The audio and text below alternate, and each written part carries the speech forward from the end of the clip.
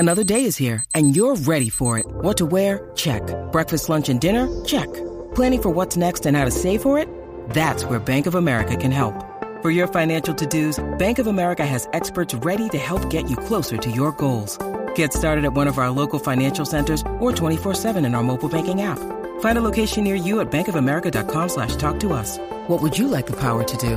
Mobile banking requires downloading the app and is only available for select devices. Message and data rates may apply. Bank of America NA, member FDIC.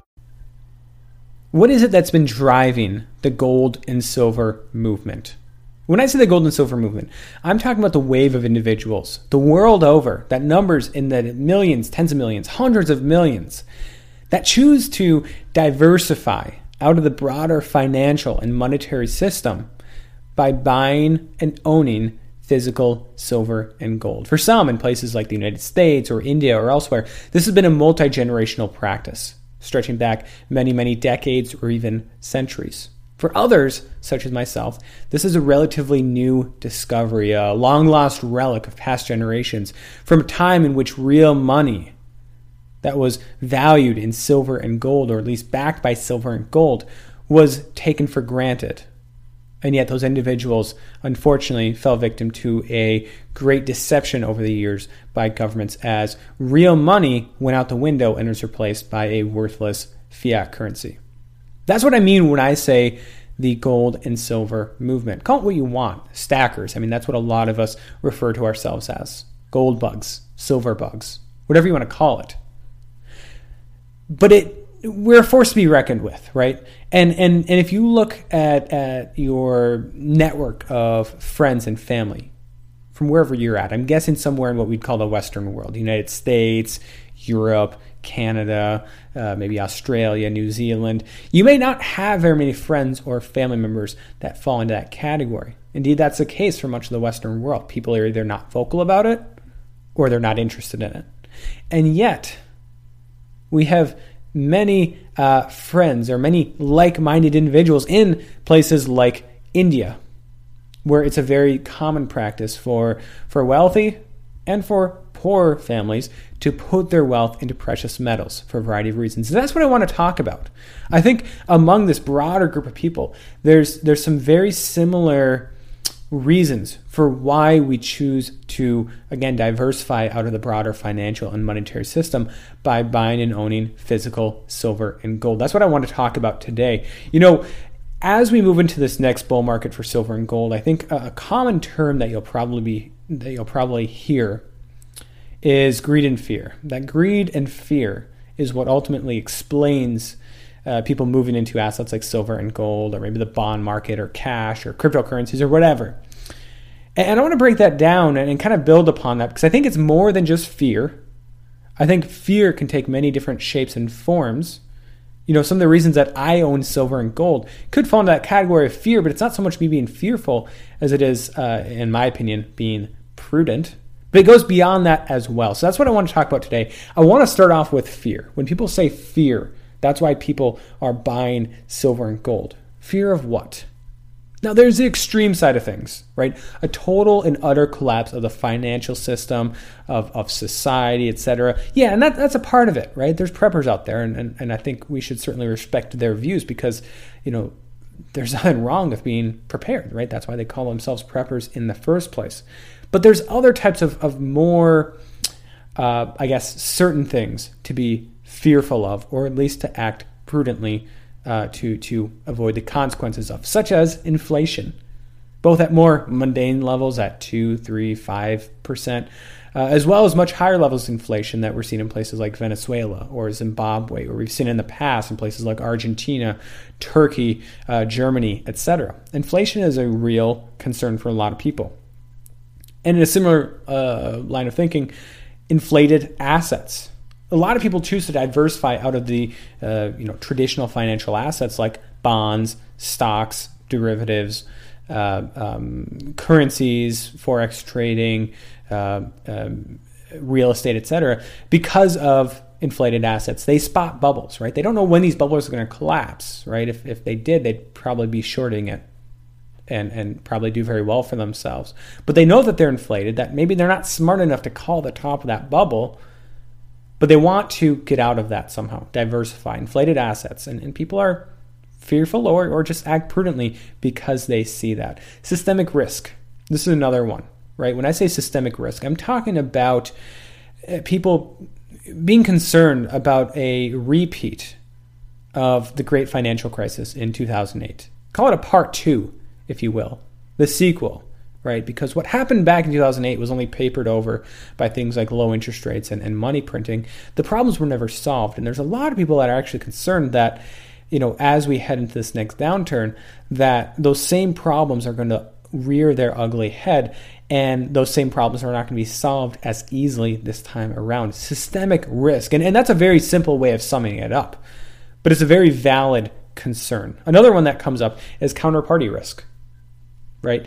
And this comes up when we're talking about where your assets are stored or how they're stored, as well as problems like liquidity and systemic risk, right? So an example of this would be, if you have your 401k owned or managed by a specific institution, or your bank account or your pension or whatever it is, right? Inherent in that is a certain amount of counterparty risk. Essentially, your assets are not entirely under your own control. The solvency of your account, or the fact that your account even exists in the first place, is somewhat dependent on the financial stability, on the morality, etc., of the individuals that are running said firm, right? Counterparty risk is another one out there as well. People don't trust other people with their retirement, with their life savings, etc. There's also some fear and concern out there about things like privacy, an intrusion of big government or corporations into our lives, right? They want privacy.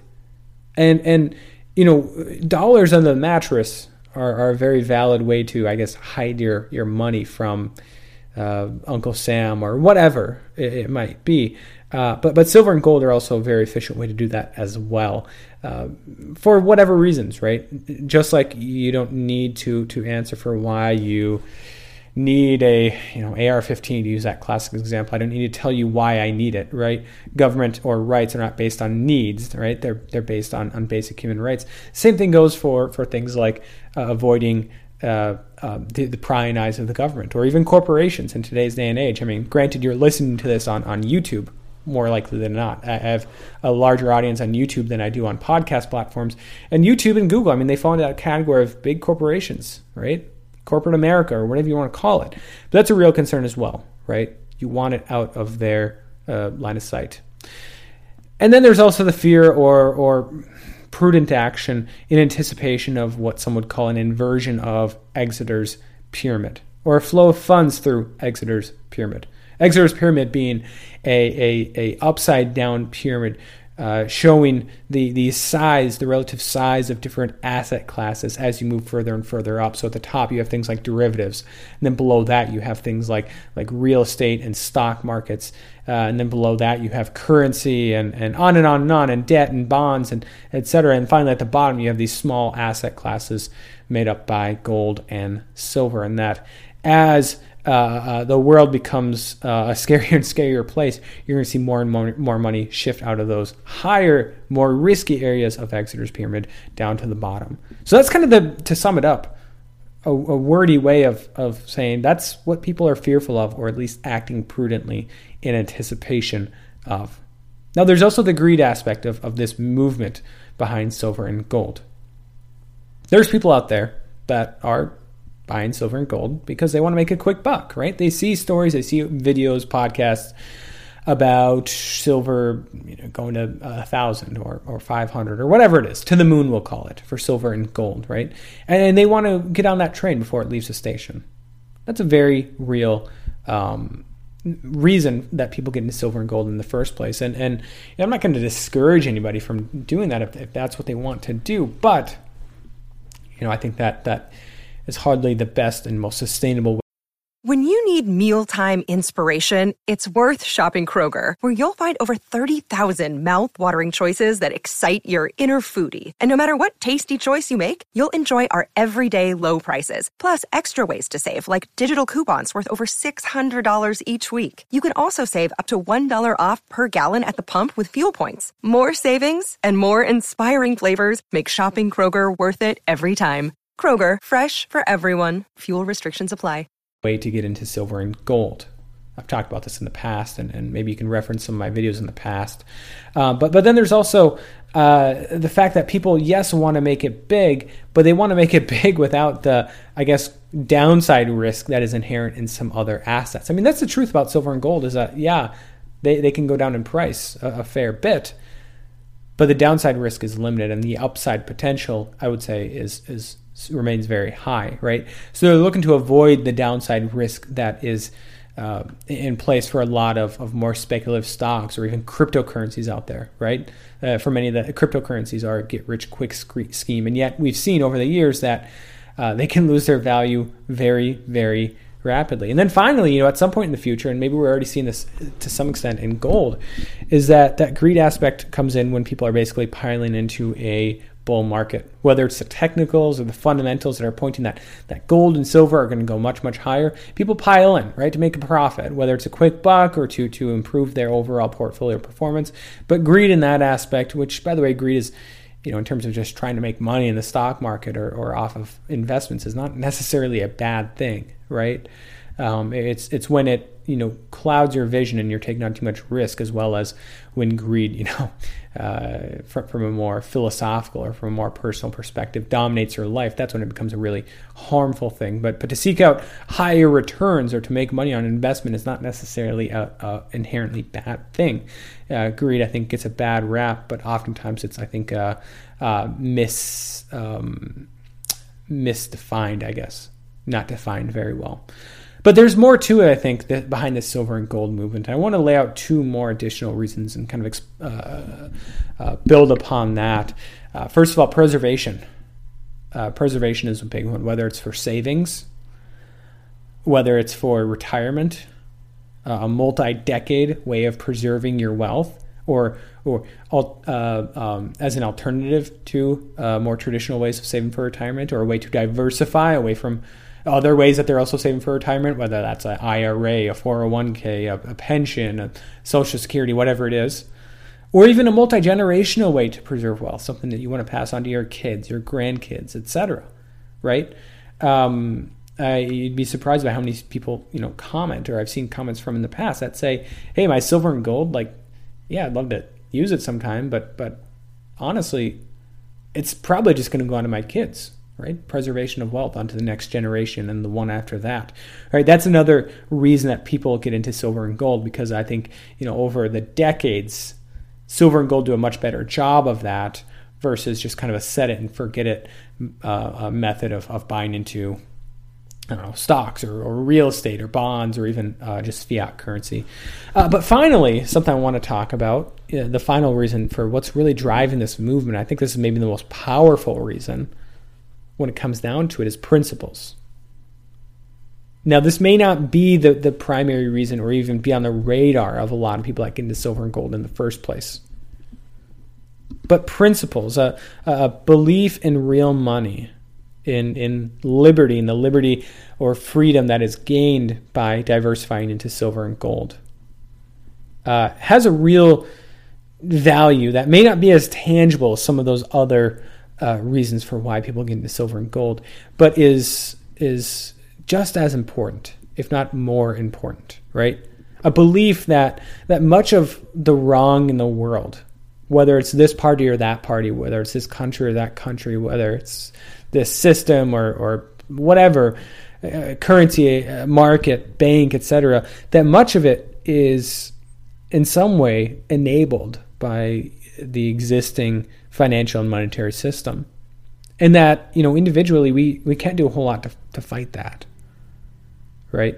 But collectively, diversifying, again, out of the existing financial and monetary system can, A, protect ourselves, but B, put our principles, our convictions into action. And then there's also just principles that people adhere to because they don't want to, I guess, play their game. They're being the elite, right? They don't want to be part of what some people would call the Wall Street casino. The game in which sometimes people can win through making the wrong choice, but still make money somehow because the market is behaving irrationally.